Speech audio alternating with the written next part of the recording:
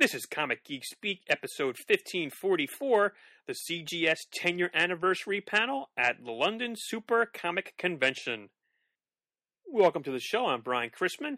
What we have here for you in this episode is a recording of the 10-year anniversary panel that Bryan, Murd, and myself took part in at the most recent London Super Comic Convention. So we'll play that for you here. It's about 45 minutes long. But first, a word from our sponsors. This episode of Comic Geek Speak is brought to you by Geek Nation Tours. Speaking of conventions, this October, Geek Nation Tours is off to New York City, Comic Geek style. They will be headed not only to the uber awesome New York City Comic Con, but also will be exploring New York City through a geek's eyes.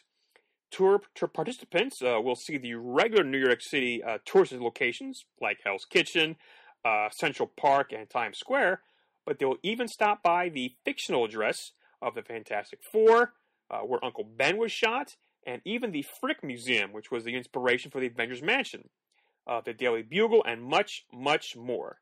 They even will be hitting a couple of comic book stores like Jay and Silent Bob's Secret Stash, as seen on Comic Book Men. The tour goes from Tuesday, October 6th to Monday, October 12th. What is included are all accommodations, all transfers, entry fee to New York City Comic Con, Top of the Rock viewing area, New York by foot tour, all taxes, Metro Pass, a welcome dinner, which you never know who's going to show up at the welcome dinner, Hell's Kitchen dinner, lunch at the downtown, a farewell dinner, free hotel Wi-Fi, and an exclusive Geek Nation Tours New York City Comic Con bowling shirt. So check out their tours at geeknationtours.com. And this episode of Comic Geek Speak is also brought to you by Scribd. Scribd is like Netflix for comics. With a subscription, you'll get access to more than 10,000 comics from Marvel, IDW/Top Shelf, Valiant, Dynamite, Archie, and more. They're the only subscription service that gives you that variety all for one monthly price. On top of that, you'll also get unlimited access to the huge library of ebooks and audiobooks, more than 1 million titles altogether, all available anytime, anywhere. Head over to scribd.com/comicgeekspeak to get started with a free month. Even more importantly, Scribd makes sure you can find your way to comics and books you're going to love. They've got hundreds of collections curated by their team of editors, and as you read, they'll tailor recommendations for you based on other titles you've loved or not. Go to scribd.com/comicgeekspeak right now, and they'll set you up with a free month to get started. That's 30 days of unlimited reading, and you'll be supporting this show, so it's a win-win situation. That's scribd.com/comicgeekspeak. All right, and I want to give a very big thank you to Nick Edwards of the upcoming Alco Comics Anonymous podcast for recording the panel. I did not bring along anything to record the panel. I wasn't thinking clearly enough. So Nick brought along his own portable recorder and put it on our table and recorded the panel. So it's not the quality you would get from getting it right out of the mixer, but it's good enough to listen to. You can hear us pretty clearly. You do also hear the speaker in the background for we had at the panel. So it's a pretty good panel. Again, it's about 45 minutes long, and let's get right to it. All right, everyone, how you doing? Enjoying the con so far? Good, good. That's what we want to hear. So, welcome. Thanks for coming out. We're going to talk about Comic Geek Speak and our 10 years of doing comic podcasts. I'm Bryan Deemer. I'm Bryan Chrisman. And I'm Adam Murdo. I'm sure that sounded oddly familiar. I'm just tweeting a photo right now, excuse me. Our social media director here is hard at work. You sure you're not confirming our flight for tomorrow? No, not yet. So we don't really have an agenda for the next hour. We've just, last week was our 10-year anniversary, and just sort of coincided with this event here, so we figured why not have a panel as it's as close to our anniversary as you're likely to get here.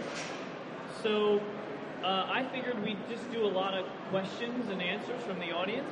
I have a question for you first, if I may. Go right ahead. When was the first time you had any listeners in the UK contact you about podcasts? You realized you had listeners outside of the States. I don't remember the details. I think it was probably early on, I would imagine. I guess. You guys know my memory. I mean, how am I supposed to remember that? No, I don't have any particular memory of exactly reading an email or a voicemail or something that said, "Hey, I'm from the UK," or "Hey, I'm from Germany," or whatever. Mm-hmm. I don't recall. I'm sure that made me very happy because I love to travel and I love the world and stuff. So, that's a little more exciting than, "Hey, I listen from Cleveland." That's not nearly as glamorous as I listen from even Surrey or something, even though that might be not exciting here. To me, that's very exciting. Because I know you used to have like a world domination map where people would pin where they were from. That's right, we did have that. Wow, I forgot all about that. Every time we had listeners in a certain country, that country got a pin. Yeah, no, that was pretty cool. UK was one of our first conquests. It's reverse colonialism, right? Mm-hmm. Get a little taste of that medicine. So if anybody has any questions, just raise your hand. I'll walk around with the mic and we can do this. Anyone? If not, it's going to be a real short panel. Who wants to make Brian Beamer walk some more?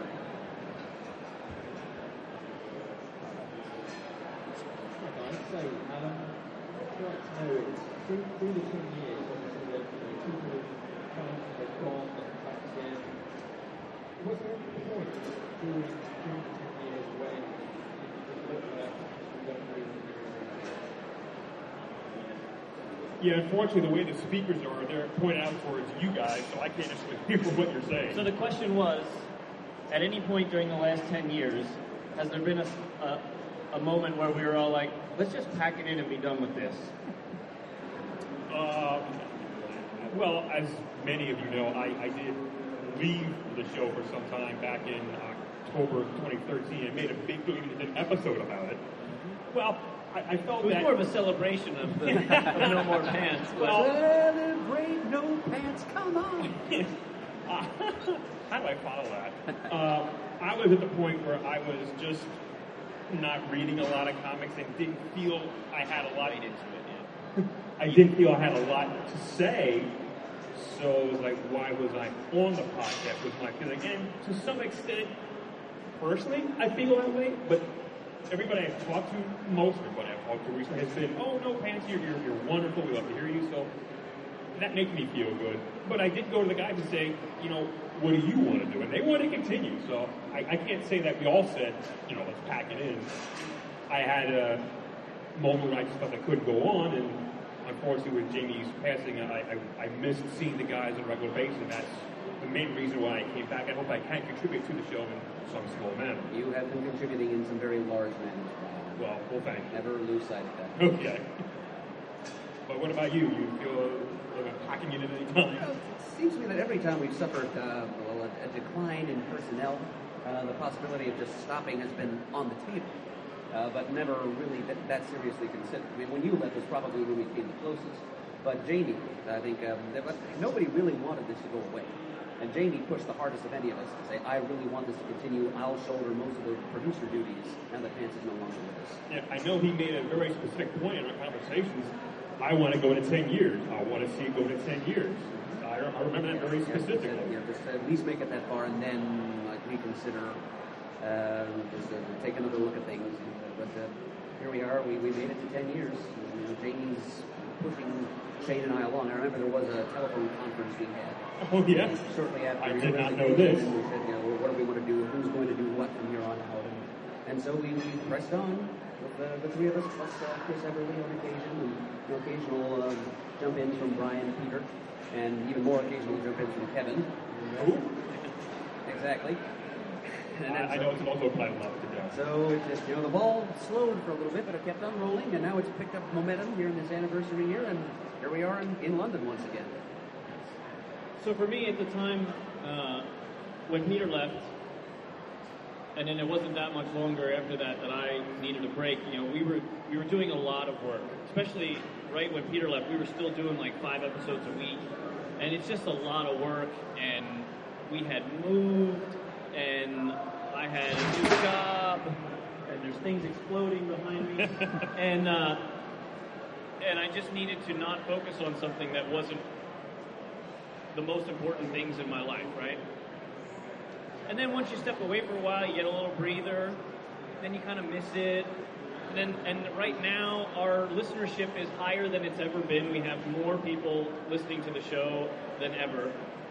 And that's gotten me a little more excited because that's what I always wanted back years and years ago, and things stagnated for a while, and now it seems more people are getting into podcasting finally.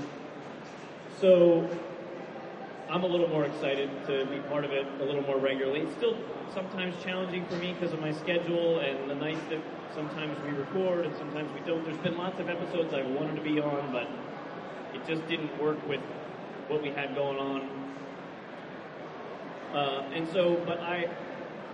The 10-year anniversary, and Peter and Murd have been jumping back on Crisis tapes, and there's more creative energy being, happening again, and it's gotten me excited to do some more. So I'm really hoping to be on more episodes now. I'm reading more comics than I've ever read, thanks to Jeff. He hooks me up with the Marvel digital codes, and so I'm reading tons of comics now. I'm probably reading more than you guys combined. It's crazy. Every day I read like 5 or 6 books every single day, just plowing through stuff.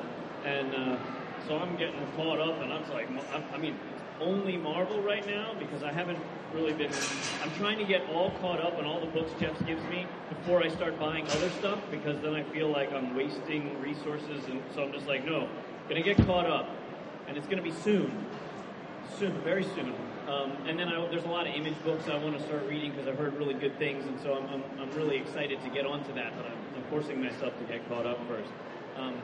So I'm definitely going to be on the show more. I'm not going to say all the time. I'm not going to even say regularly because then people have expectations. But for me, I want to be back on more, so I will be back on more, whatever that turns out to be. Spotlight on the Fantastic Four in the John Byrne era? Yeah, I'm totally on that because I love that stuff. They did the Marvel Visionaries series for a while, and there were like, 7 or 8 volumes of the John Byrne run, and I think I've read through 5 or 6 of them. So I've read the bulk of his FF run, and I know it was Jamie's favorite, and so I'm really excited to talk about it, especially with Chris's enthusiasm. It's contagious. Yeah, I just know that we've had a few conversations with Bryan. Oh, I got a great idea. When he gets ideas, he's all over that. So, we'll talk about some great ideas. Well, I don't know if they're great, but we'll talk about my nonstop brain a little later on. Oh. So, Dave, you had a question?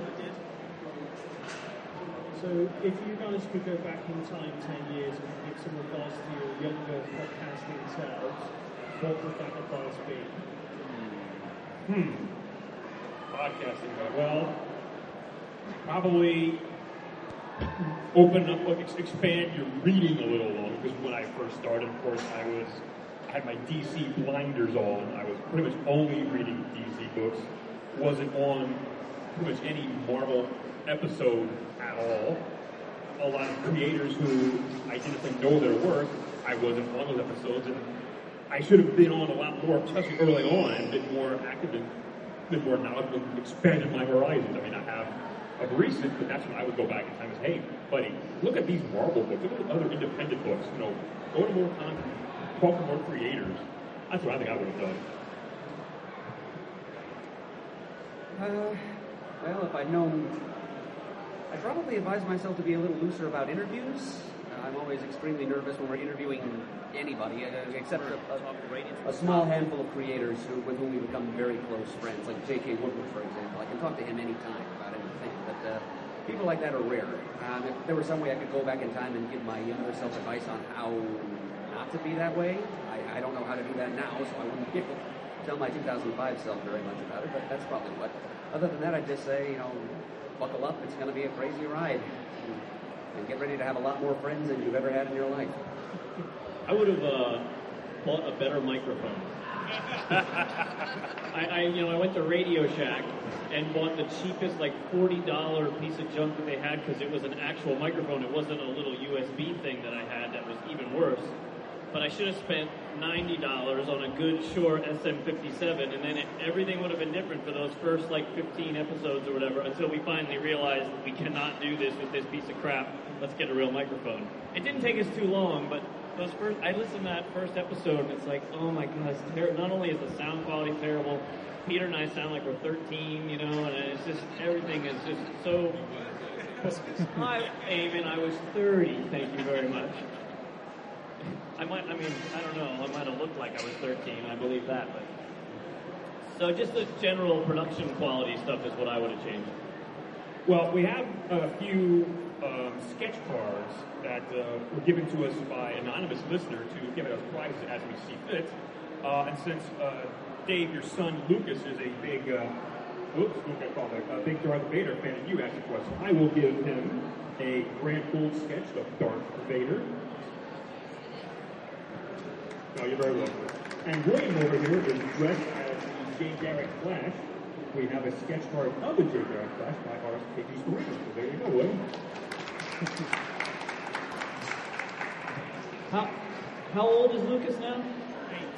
So he wasn't even born when CGS started. Same with my kids. It's crazy, right? Yeah, they were your first and Lucas were like 3 weeks ago. Amazing, absolutely amazing.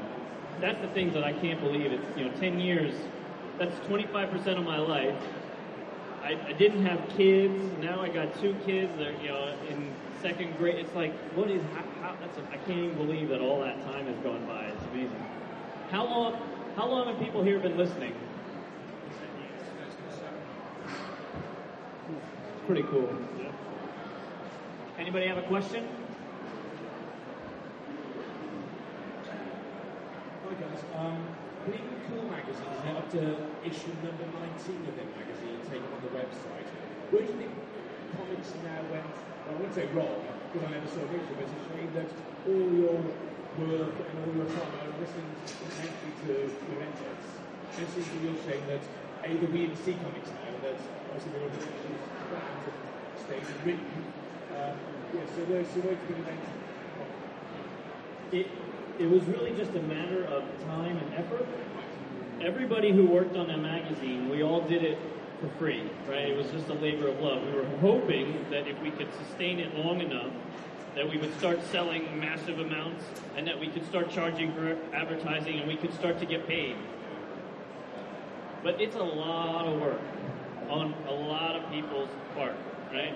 People have to write 15-page articles and people have to make it look pretty in the computer, and you have to get all that content, and everybody has to be involved. I just didn't have the time to orchestrate it all, and the people who contributed heavily in the first couple issues were like, I'm kind of tired of doing this, a lot of work. Maybe you can find someone else to be your graphic designer, and maybe you can find somebody else to write an article.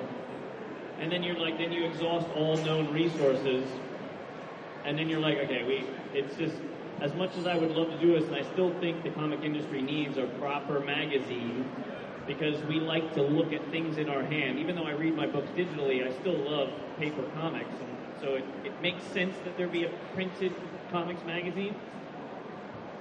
And I think the articles that Murd wrote, for example, were scholarly works, right? There's not much of that going on in the comics business. Fine work turned in by some of our friends, too. David D. most notably. Yeah. And the graphic design also top-notch. But as Bryan's already said, it's a lot to ask for people to do all this stuff pro bono for no compensation. But they need to be making a living at the same time. There are other paying projects coming in, and so they just couldn't make comics now a priority, and we can't blame them for that. So 3 issues, plus a 4th completed but never released is as far as we were able to get. But still, we can say that we did it, however briefly. Damon, you had a question? Yeah, it's a familiar question you had asked me on the podcast, but who's your favourite creator interview you've done? And which creator would you like to interview in the future? Who would you really like to get on the podcast? Well, I know I said at the recording that I love talking to Uncle Sal, and I do. That's just a pleasure. But somebody who I spoke to, I think, 2 times very briefly at conventions, I'd love to pick his brain at some point in the future, Mark Waid. I spoke to him very briefly at a convention about the return of Barry Allen's storyline. and we spoke to him very briefly at a Baltimore con about another project. But as far as creators go, he's one of the people I sort of stuck with many things he's written. Of course, Daredevil right now. I love his run of The Flash. When he was in Fantastic Four, I bought that book, Empire. So, and I know he's a huge encyclopedia of comics information going back to the Silver Age. So he's probably somebody I would enjoy talking to. But those kind of interviews, I think, work better, in my opinion, in person. Sometimes over the Skype or whatever, it's not as good. But he's someone I would love to talk to at some point. It's a great depth. Talking of living encyclopedias of comic knowledge, I've always wanted to get a few people who are involved in the different DC and Marvel serialized handbooks, whether the official handbook of the Marvel Universe or Who's Who on the DC side. Peter Sanderson, who's a comics historian that DC had hired around the time of Crisis to help do research for that maxi series and also for the Who's Who the handbook. And he's also done some work for Marvel at various times, so I'd like to maybe talk to him at some point. Bob Greenberger, Les Wein, Mike Carlin, anybody who's done work on those series are near and dear to my heart.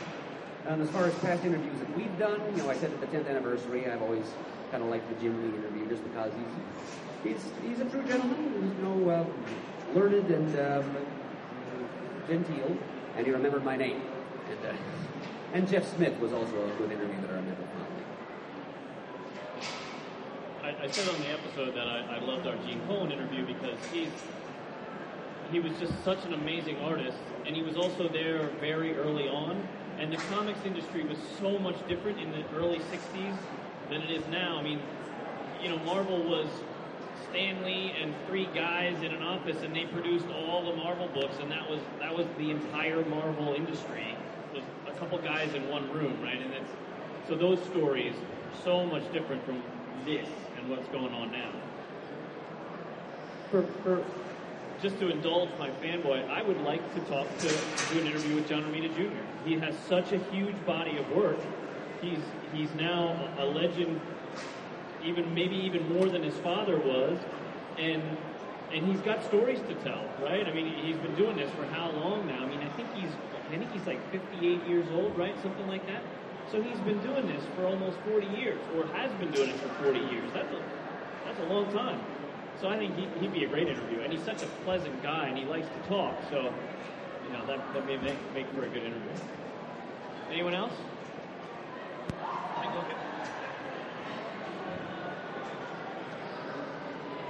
Feel free not to answer this question, but I have a theory that Drunk Cat is Mike Norton. I can say Drunk Cap is not Mike Norton. There you go.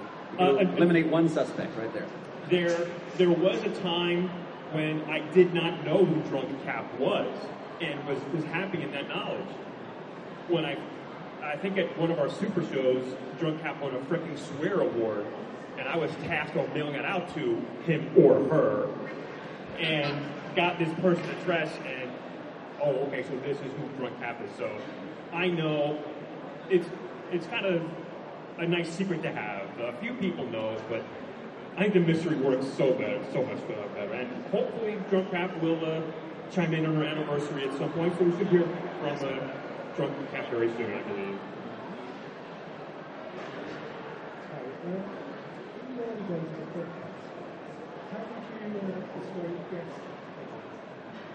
I think Bryan can do it.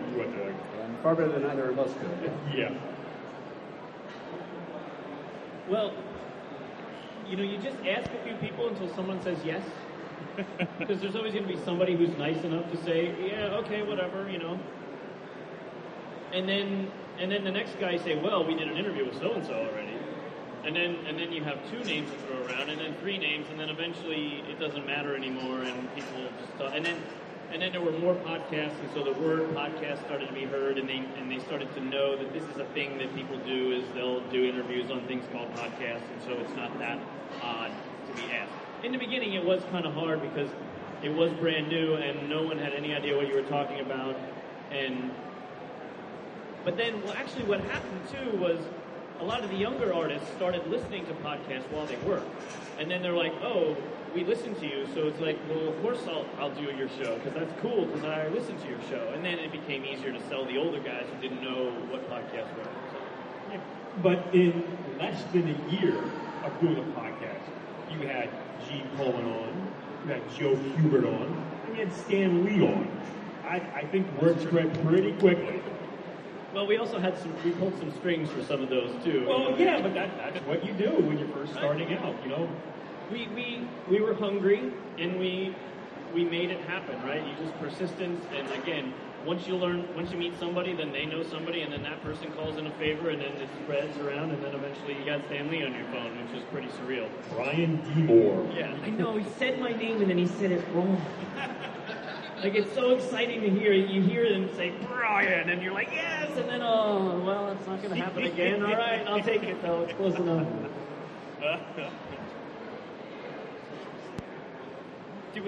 Did we ever upset anyone by asking them?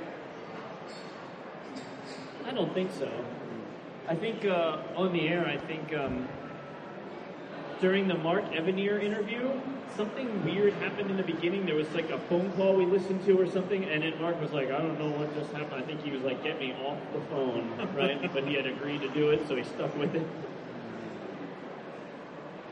Any other questions? So, we remember the first London Comic Con, Jamie coming over, was obviously, we missed not having him anymore. And last night you had the art auction organised by J.K. Woodward. Can you tell us a bit about it and how much was raised with the cancer charity? Thank you for reminding me about that. Even sometimes I'm behind the mic, I forget things, even in an event like this. Yes. So last night, J.K. Woodward organized a charity art auction in Jamie's memory to benefit the American Cancer Society. We got a lot of donations of art from fellow artists he knows, from his own artwork as well. Sean Kelly from Storage Hunters was the auctioneer. It was at the Hotel Loft in a bar last night, and last time I heard the unofficial tally, but it's pretty darn close, we raised 4,500 pounds for the American Cancer Society. So thank you. I know some of you here did last night. I already passed the information on to Sister Shauna via Facebook because she wanted to know how that went, and I know Dave talked about it. It went smashingly. It was a success, and that really warms my heart because when Jamie got sick one of the other times, Bryan decided to get a fund together to have him go travel. And he said, where do you want to go, Jamie? And Jamie said, London. And it so happened to coincide with the first convention here. Yeah, Jamie didn't even know that we were doing the con yet. That's right. It was still a secret Skunk Works thing that I was working on with John behind the scenes. I hadn't even told these guys yet because we didn't have the details finalized. So when he picked London, he had no idea that there was about to be a comic convention in London. So I know I had a blast there as well because even you presented him with the copy of Avengers #4, and we got that immortalized on audio, so that's wonderful. And Dave, that weekend, Dave Williams was kind enough to act as kind of a guide for all of us as we stuck around in London for a few days after the show, took Jamie and his sister around to see all the sites before proceeding on to Cardiff, hopefully to see the Doctor Who experience, which unfortunately didn't materialize. It was closed down at the time, you know.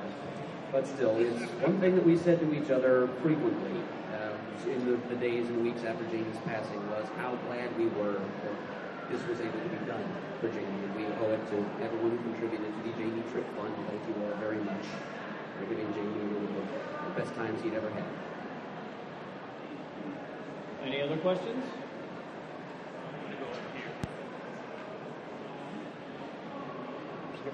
Hi, sort of a boring question, but I was wondering what you guys think about Patreon. It seems that every other podcast is using it now. How Patreon is a system where you can donate to the subscription model or something like that. And one other question, Murd, I was wondering if you've ever interviewed Mark Wolfman, well, since you do the crisis stage podcast. So I'll talk to the Patreon question. So ever since the very beginning, I don't want people to feel like they need to give us money. Yeah, it would be nice if we made enough money to get paid, but we've never gotten paid in 10 years. And we don't do it because we want to get paid. I'm actually more comfortable doing this without getting paid, truthfully, because then if the work sucks, we can just say, it's free, it's a labor of love. I mean, some people donate, and we have a link at the bottom for PayPal, and some people have an automatic $2 a month subscription because they wanted to. We didn't have a link there, and people kept saying, how can I donate? How can I donate? How can I? Finally, we relented and put a link. All right. And there's a few people who give us money every once in a while. And that's fine, because they want to. But if I put a Patreon thing on there, and it was right on the website, right on the side, and it was like, hey, subscribe, that's not what I want. We have advertisers, and they pay so that we will talk about their product, and that pays for our hosting and the forums and the studio to have our lights on and all that stuff. But I don't want to flip that back to the audience, because it just doesn't feel right to me, And also, if we made it only a paid show, our audience numbers would drop to like 1/10, and then we'd be doing all this work, and only 1/10 of the people would ever hear it, right? And that wouldn't be fun. The point is, we want to be out there. This is the new fandom, right? This is comics. This is how comic fans discuss comics now, is through podcasts. So I want as many people to hear it as possible. Well said. And what was the other question? Oh, it was for Murd. Have you talked? What would it be like to talk to Marv Wolfman now that you're doing all these Crisis tapes? Well, I refer you back to my uneasiness about doing interviews with people. I mean, I wrote my own big master's thesis about something that Marv Wolfman wrote, and I didn't try to seek his input out then because I would not have had the guts to talk to him about it, and even now I would have felt a little uneasy. So we're doing the Crisis tapes, and that is fortunately once again a two-person show since Peter Rios is back on board. In fact, I got an email from him just a few days ago wanting to know when we could talk about Crisis number 2, keep that podcast going. So if he were on board and he would do most of the asking of the questions, then by all means, let's get Marv Wolfman on there. But as for me myself, I do hold that work in a great deal of reverence, and I just am kind of nervous about talking to creators on the phone. So if it's up to me, we'd never talk to Marv Wolfman, but if Peter's okay with it, sure. Now, Murd, what about the people that you mentioned previously about the Marvel Universe and those things? Those guys don't get a lot of interviews. They'd probably say yes in a heartbeat. Would you be as equally uncomfortable talking to them as Marv Wolfman, or? I think I'd feel a little more comfortable talking to them, actually, since they're, comic book pedants, much as I am, the detail-oriented, trivia geeks. I feel I know more of the questions to ask them, I guess. Because I feel like that could be a really kind of fun series of interviews that, with you at the helm, not that we couldn't be on the episode as well, but it was sort of like you played the host on those and sort of led the discussion because it's so near and dear to your heart. I think that would be cool. Anybody else would like to hear a couple episodes of Murd going all historian on us? Okay. We'll take it under advisement. All right, any other questions?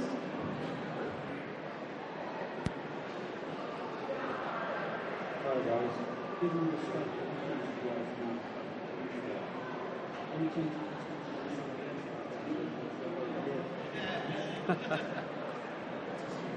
Can we get DCBS to open up shop over here?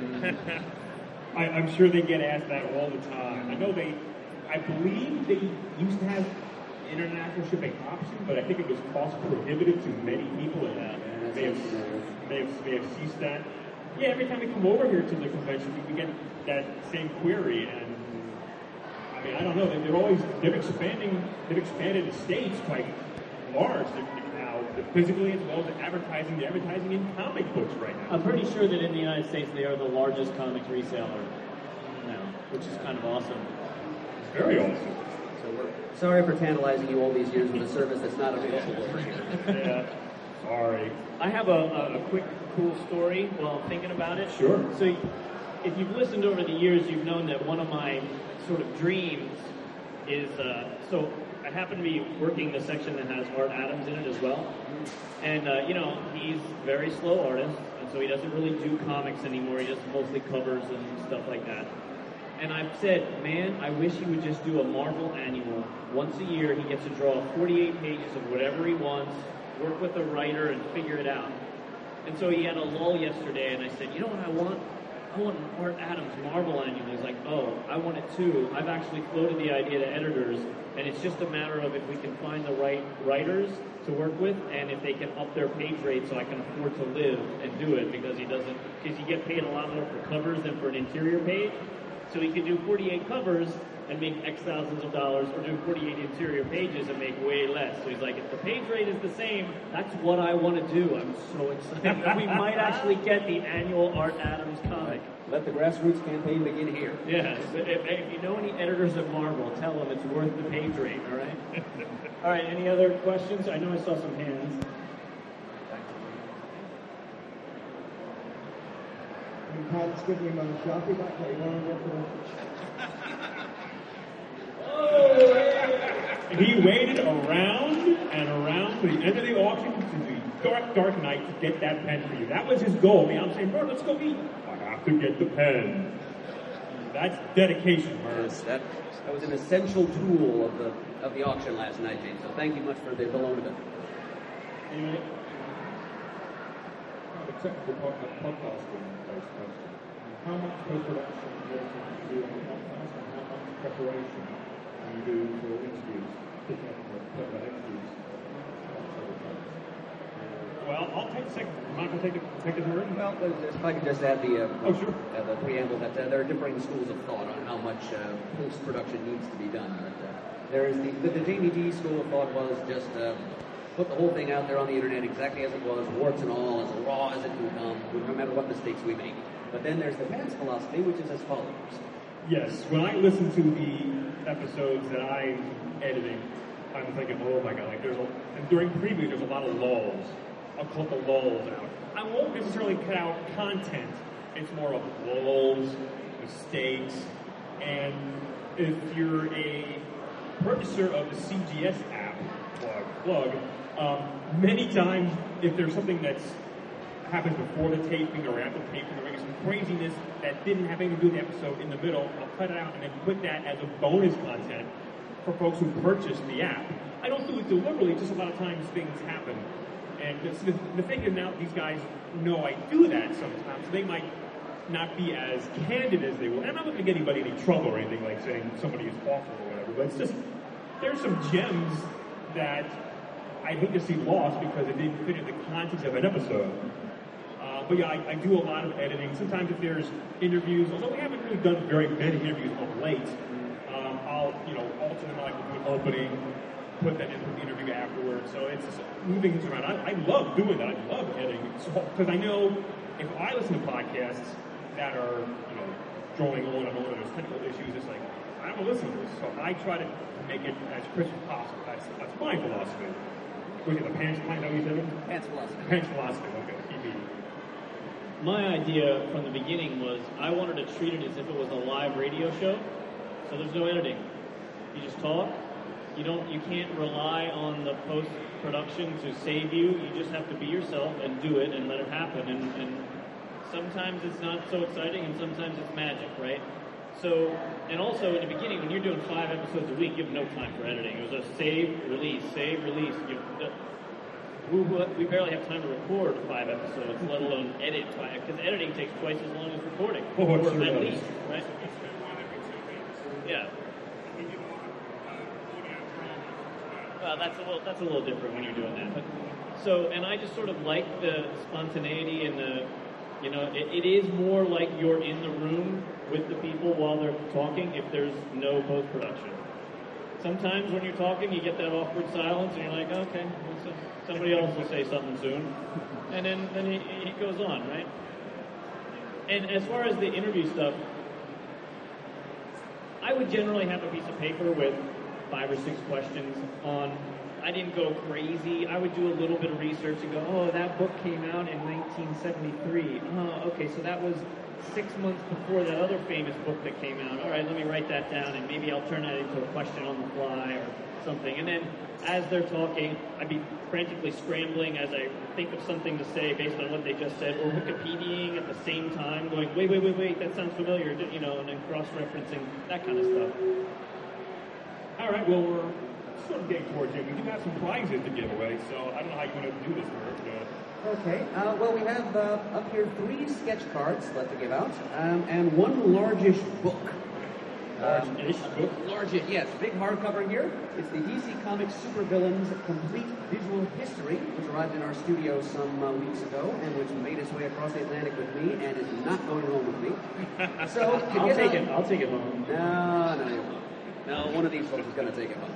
And the way we'll decide who, we're going to do some trivia questions, okay, which has been a part of the Comic Geek Speak process from the very beginning with Stump the Rios and nowadays Muddle the Murd.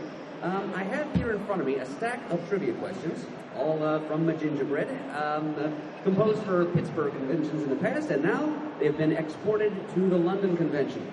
And if anyone is interested in earning one of these sketch cards here, we've got a Spider-Man by Don Perlin, a Chris Ivey Cape Kane Batwoman, and a Scott Blair Wonder Woman, the new 52 costume design. So anyone who's interested, please raise your hand, and I will come around and subject you to a couple of these questions. All right, I see our first taker. I'm going to start with, there are 3 different degrees of difficulty: hard, intermediate, and easy. I'm going to start with hard. All right, Adam? Let's see. Would you prefer Marvel or DC? Marvel, okay. What is the name of the mother of Daken Akihiro, a.k.a. Dark Wolverine?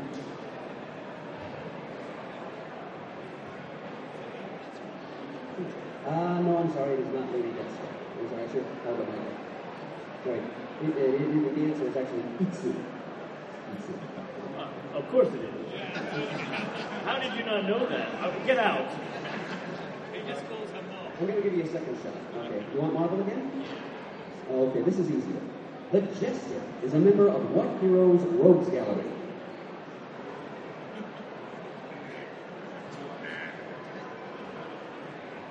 The Jester.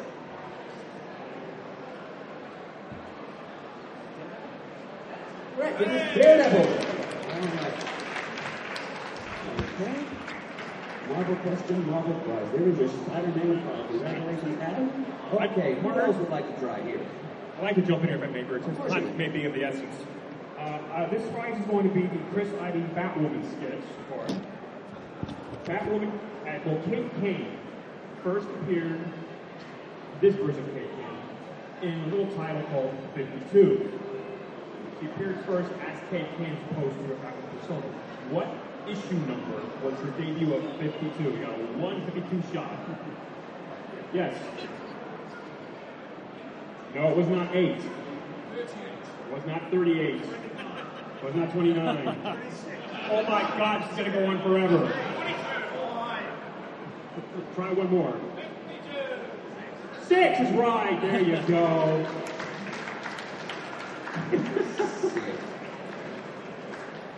All right, are we going back to my questions now, or do you have something in mind for Wonder Woman? Well, we've got Wonder Woman and your book. Well, I've got something special in mind for the book.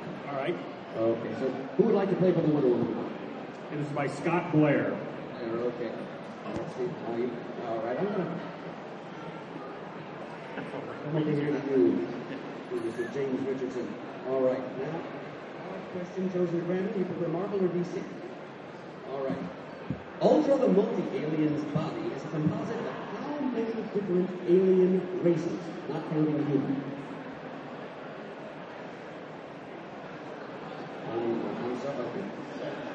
I'm sorry, that is incorrect.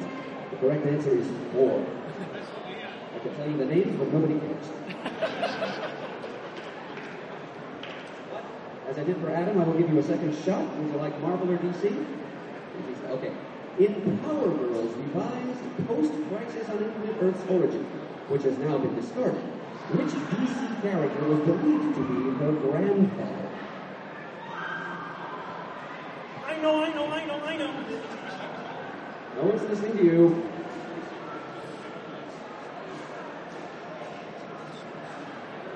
No guess? I'm sorry, it was Arion. Arion the Immortal, Lord of Atlantis. You know what, I'll give you a third try. Still DC? Okay. Where did Guy Gardner go to college? What was his alma mater? Oh my God.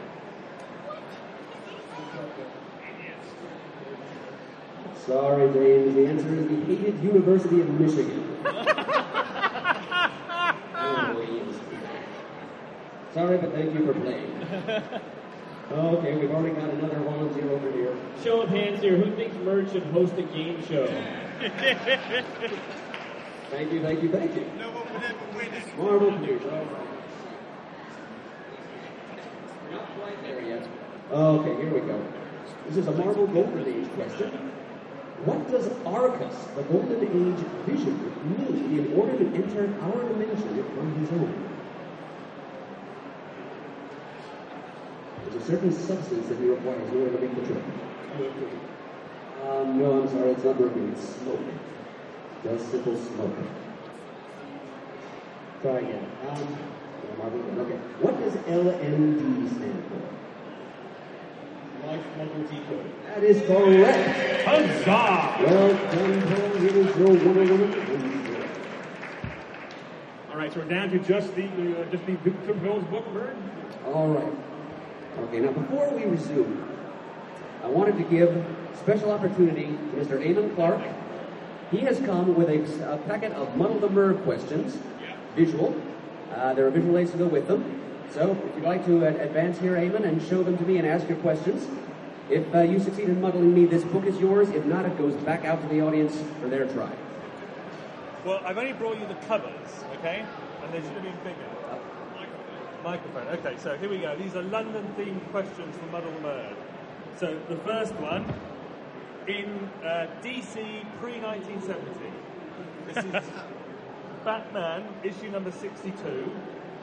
Bob Kane and Dick Sprang did a story called The Batman of Britain, where they first encountered the character, the first incarnation of the Knight. What was the Knight's secret identity?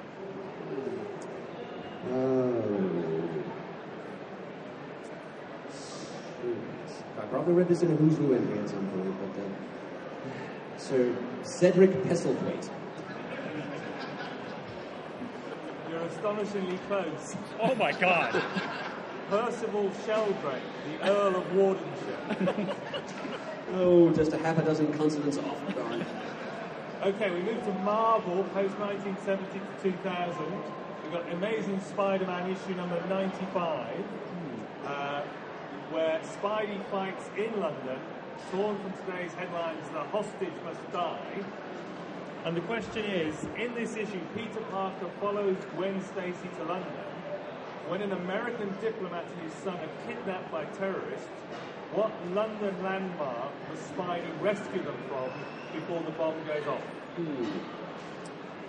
I'm going to say the Tower of London. Anybody? Big Ben. Big Ben, darn it. I was trying to straighten the stereotypes, but no. Oh, it's two strikes. Yes, it is. Okay, so post-2000, independent sort of. This is an Icon series, Secret Service by Mark Miller and Dave Gibbons. In this series, a British spy has to train his nephew as a new agent. Now, what is the appropriate and literary sounding name of the secret agent uncle? And I'll tell you that they changed his name for the movie. But in the comic book, what was his name? I'm going to give you the clue again. It's appropriate and literary sounding. Are we looking for both the first and last name or just a family name? Family name will do us. All right, how about Fleming? Anybody? We did it off the rack on the first issue of this. I really have no excuse. Jack London. Oh, all right. The call of the muddled. I'm afraid you've been muddled. All right. Woo! You've well earned this, Eamon. Thank you very much for playing. Thank you very much. Humble me once again. Thank you. So I guess we need to get wrapped up here. Yep. So I want to thank everyone mostly for listening to our show, because as I've said a million times before, we wouldn't have a show if no one listened. And I also want to thank you for coming to the London Super Comic Con. We do a lot of hard work to hopefully put on a great show, and there wouldn't be a comic convention if people didn't buy tickets and show up. So thank you for multiple reasons for being here today. I really, really do appreciate it. And thanks for taking time out of your convention experience to come and listen to us talk even a little more than you usually do. Yes, ditto. And if you haven't already gotten a Gimme D button or wristband, you can come up to the desk here and grab one. Free for the asking. Yes. Thank you so much. Yep.